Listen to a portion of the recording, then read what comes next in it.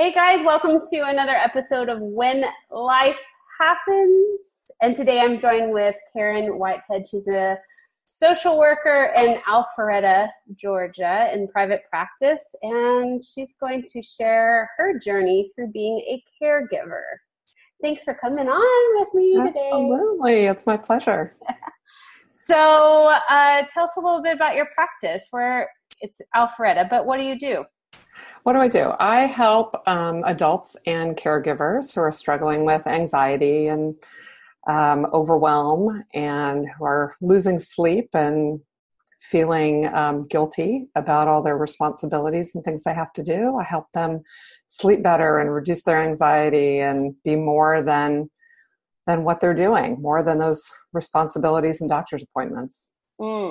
Well, and you know this firsthand. So this is another example of how our own stories influence the direction of our practice. It's funny how that happens. How long have you been in practice for?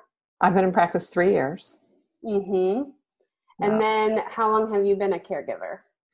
I've been a caregiver probably at least 7 or 8. Mm-hmm. Yeah, kind of, it started as more minimal. Mm-hmm. And then it actually started while I was still in school, getting my MSW. And my dad had passed away several years earlier, and my mother was living out of state. Mm-hmm. And something would happen, and I would have to fly up. And that was okay. That was working.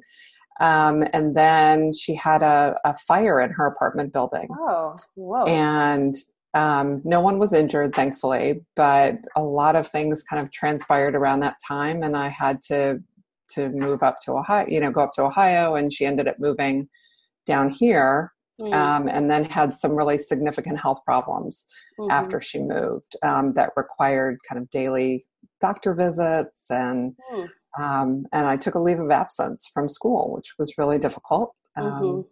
Because I was so excited to go back to school and to get my MSW and start on this journey. And the decision to put it on hold was really difficult. Yeah. But I knew I couldn't really give her what she needed if I was trying to work part-time, going to school, taking care of her. Something had to give. Mm-hmm. So I made the decision to do that, and that was the right decision for me. Mm-hmm. And I was able to really focus on what she needed during that time, and then 6 months later went back to school. Would you say that it sounds like the caregiving kind of creeped up? It did. It started slowly. Mm-hmm. She moved down, and I knew that she would need more, and she lives very close to me. Mm-hmm. I didn't anticipate her needing assisted living and that level of care as quickly as she did, but she fell and actually broke her hip and neck in the same fall. Oh my gosh. And so it was a kind of rushed decision about, what was next steps. And, thankfully we were able to do that, and she was able to do that. So we, then it ramped up quite a bit. So when she was independently living and I was just kind of, checking in and having lunch and seeing her like that, it went from that to lots of doctor's appointments and needs and grocery shopping and financial needs and managing the checkbook, that kind of thing. So why private practice? Because private practice, I knew when I went back to school and went into this, that was what I wanted. I wanted something that I could structure around what I needed, not only in helping my mom, but also in taking care of me. Yeah. That it affords me the flexibility that I need because I still have kids at home as well. So I'm really part of that sandwich generation that we're hearing more and more about. So I still have kids at home. And so being able to have that flexibility of the days that I work, the hours that I work, and someone not telling me I have to be there 9 to 5. But how does that work? I mean, I think it's having had a loved one in assisted living, all that. It's still, it's assisted, but it requires a lot of work still, It does. And how have you had to adjust your business as it's grown and yeah, you've been growing in your business. Yes. So how do you adjust that to as your mom has more needs or as, you know, if a fall happens or, you know, blood levels go wrong and you have to go back, you know, all of that stuff. Right. How do you manage that? So part of what I did recently was actually move my office to Alpharetta, which is much closer to where she is. So I can pop in for shorter, more frequent visits, which helps me a lot just in my planning. And when the unexpected things come up, part of that is really having people that I trust, being very familiar with the people where she is, knowing that if she's calling me for something, absolutely I'm going to get back to her, but it's more urgent if I get a call from somebody at where she is at the assisted living, because then I know something's happened, right? They don't call unless something's happened. So part of it is learning my triggers for what's an immediate need and what is something that I can tend to at the end of my day. So I'm still learning. It's still a process, right? But how to manage that in my day, that I don't go off the rails when, you know, we talk and there's something that's maybe urgent for my mom, which I understand and I validate. Right. But I don't necessarily have the bandwidth to deal with it right then. So being able to do that. And then there's, you know, there have been times where I've had to call a client and say, I'm so sorry, I have to reschedule. Something's come up with my mom that I have to tend to. And so part of that, I think, helps my clients because I'm human too. Stuff happens and life happens, as your series is, right? And I have to deal with that and then pull it all back together. How much do your clients know about your caregiving role? I would say it depends on my clients. Clients who are in caregiving, certainly when it's, you know, clinically appropriate, I may share that I do that. I think, you know, right now things with my mom are great, very stable, you know, knock on wood, right? Okay. But if something were to come up, like she broke her femur a couple years ago. Oh my gosh. So, that's the worst. So she's wonderful. She's the Energizer bunny that you would know it now. But if something like that were to happen, or there would be a hospitalization or a major fall or something where I knew that was going to impact more of my time and kind of the schedule that I've created, then yes, I would definitely let them know that was going on, and I may have to cancel, or I may have to reschedule or shift a time, or so that they're aware that's going on. Because I do think it also makes me human. I agree. And I think, well, and I preach this a lot, that we're not doing our clients any favors if we're not like being human and protecting them from like the realities. I mean, you know, and the sleepless nights or the and I personally like to take the stance, like when something like that's going on, to let them know enough of like, so that they can prepare and plan. I don't want to like throw a surprise on them if I don't have to. I just feel like it to me, it feels like the kinder option. Not to have them manage me or anything, but just to be like, you know, just so that they feel like thought of in the midst of whatever is going on. Yeah, absolutely. What has it been like for you in learning to take care of yourself? I know we talk a lot about self-care, and that word can get really, I think it's lost its meaning. But what do you think's been important for you in learning to manage that role as caregiver, but also as daughter to the person that you're caregiving, and mother, and all these other things? I think for most people, me included, you know, guilt definitely creeps in that I should, right? I should on myself. I should be doing more. I should be spending more time with my son because he's going to be going off to college, you know, in the next year or so. I should be spending more time with my mom. So the shoulds definitely creep in. So I try to keep a handle on that and really acknowledge what that is. and have really open conversations with my mom and with my family. If I have a really busy week and I'm not going to be able to, be present as much for either, I let them know. That's a heads up too. So I think the self-care piece for me, rather than just saying I need to do self-care, I look at, okay, how many things do I have going on that really drain me? And how many things do I have that energize me or nourish me? How do I balance my week? Because there's always going to be things that drain me, but how do I, balance that out? And so I have some regular things in my week that I do every week that I can look forward to, and I know that's coming, and that's, my happy place. I also, meditate regularly, which has made a huge difference. And I teach mindfulness as well. So I believe in it and I practice it, that being in the moment can really help those things that do drain you feel, not as draining. They may not feel nourishing, but maybe they don't suck the life out of you. Do you notice that guilt come up as a therapist in your role there as well? In my role as a therapist?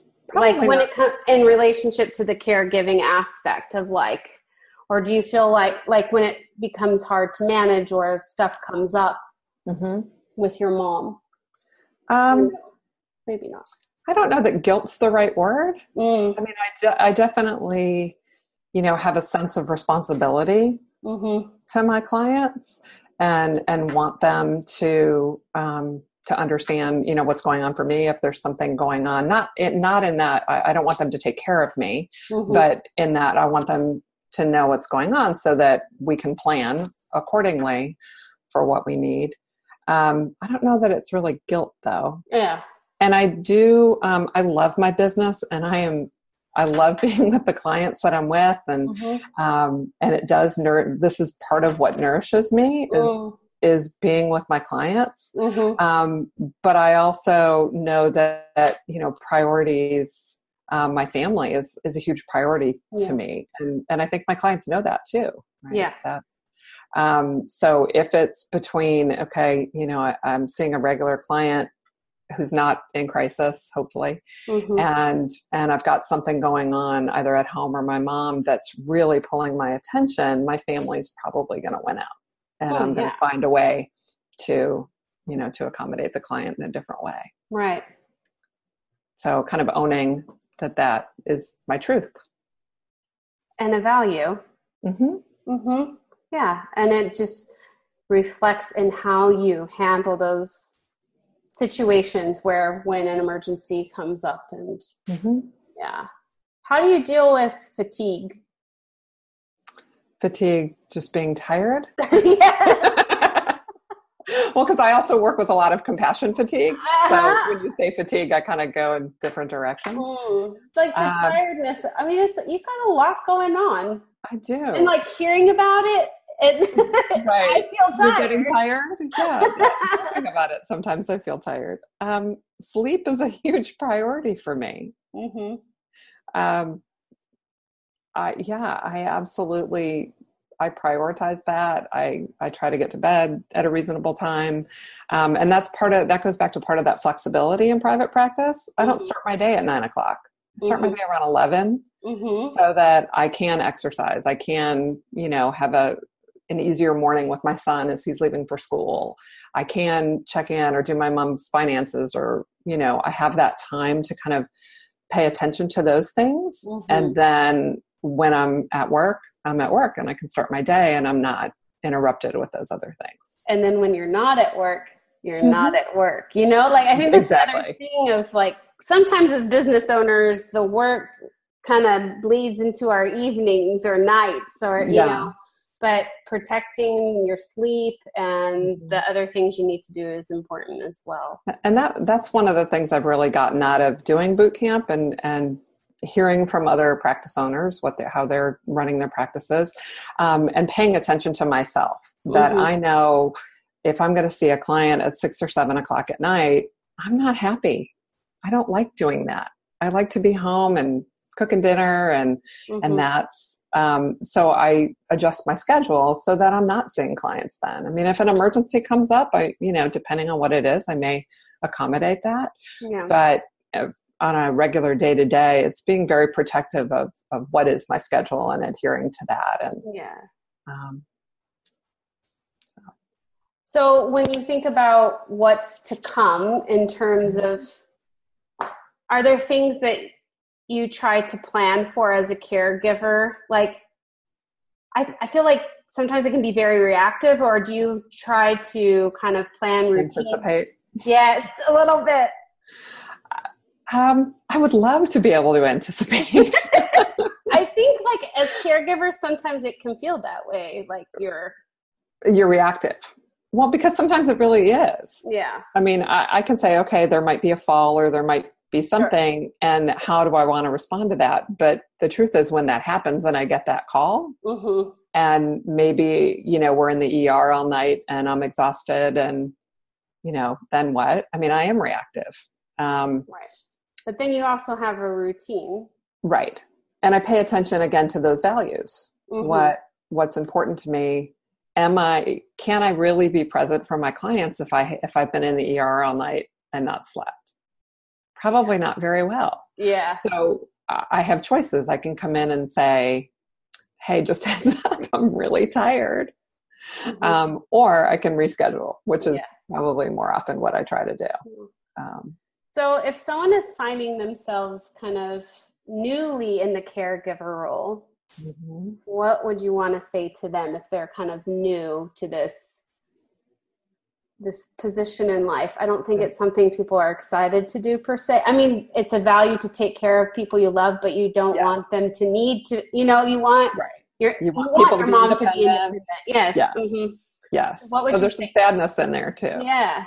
So I would tell them, one thing that's really helped me is having people that I trust, mm-hmm, where she is, and really knowing them and knowing that I can trust them if I can't get there right away. Mm-hmm. That there are people that I can trust, but also, and I know the buzzword self-care, but tending to what do you need first? Because just like the oxygen mask on the plane that, we all use that example, but it's a good one, that if I'm not okay, then I'm not going to be able to sustain taking care of her. Yes, I can do it in the moment. We can all rally and you get that burst of adrenaline and you can do it, but you can't sustain it. Mm-hmm. So if it's a long time illness, if it's cancer or it's something chronic or just aging, that isn't likely to get better, but is likely to have more and more needs associated with it. Working at how can we plan and anticipate some of that, mm-hmm, and how might you handle that if you are working in a job that is not as flexible? What are your options? Mm-hmm. Really thinking about those supports and how to do that has been really helpful. And what do you want to say to someone who's been caregiving and they are tapped? It's okay to take care of yourself. A lot of it is, the person you're caring for often feels that they're a burden, mm-hmm, and they really want the caregiver to take care of themselves. So sometimes having those conversations can be really enlightening. That, okay, your parent or your spouse or whoever it is really does feel like a burden. Mm-hmm. So how can you communicate that so that you do have some time to yourself that isn't just your responsibilities? Mm-hmm. Yeah. Well, what I love about knowing you and your story is that you do live your priorities out and you still have made your business something that nourishes you, mm-hmm, and is part of like what makes you a great caregiver too, like they both complement each other. Mm-hmm. How you help caregivers and people who have been diagnosed with chronic illnesses and cancer and things like that. And then also how you use that business as a way to energize you so that you can continue caregiving for your mom. Mm-hmm. Yeah. So it's a learning process. I'm always learning. Mm-hmm. Yeah. Always, you try something and say, oh, well, that didn't work very well. We'll have to find a new way to do it. Yeah. And I think with each, like, especially if there's something chronic, Mm-hmm. each phase or pivot in the illness, Yes.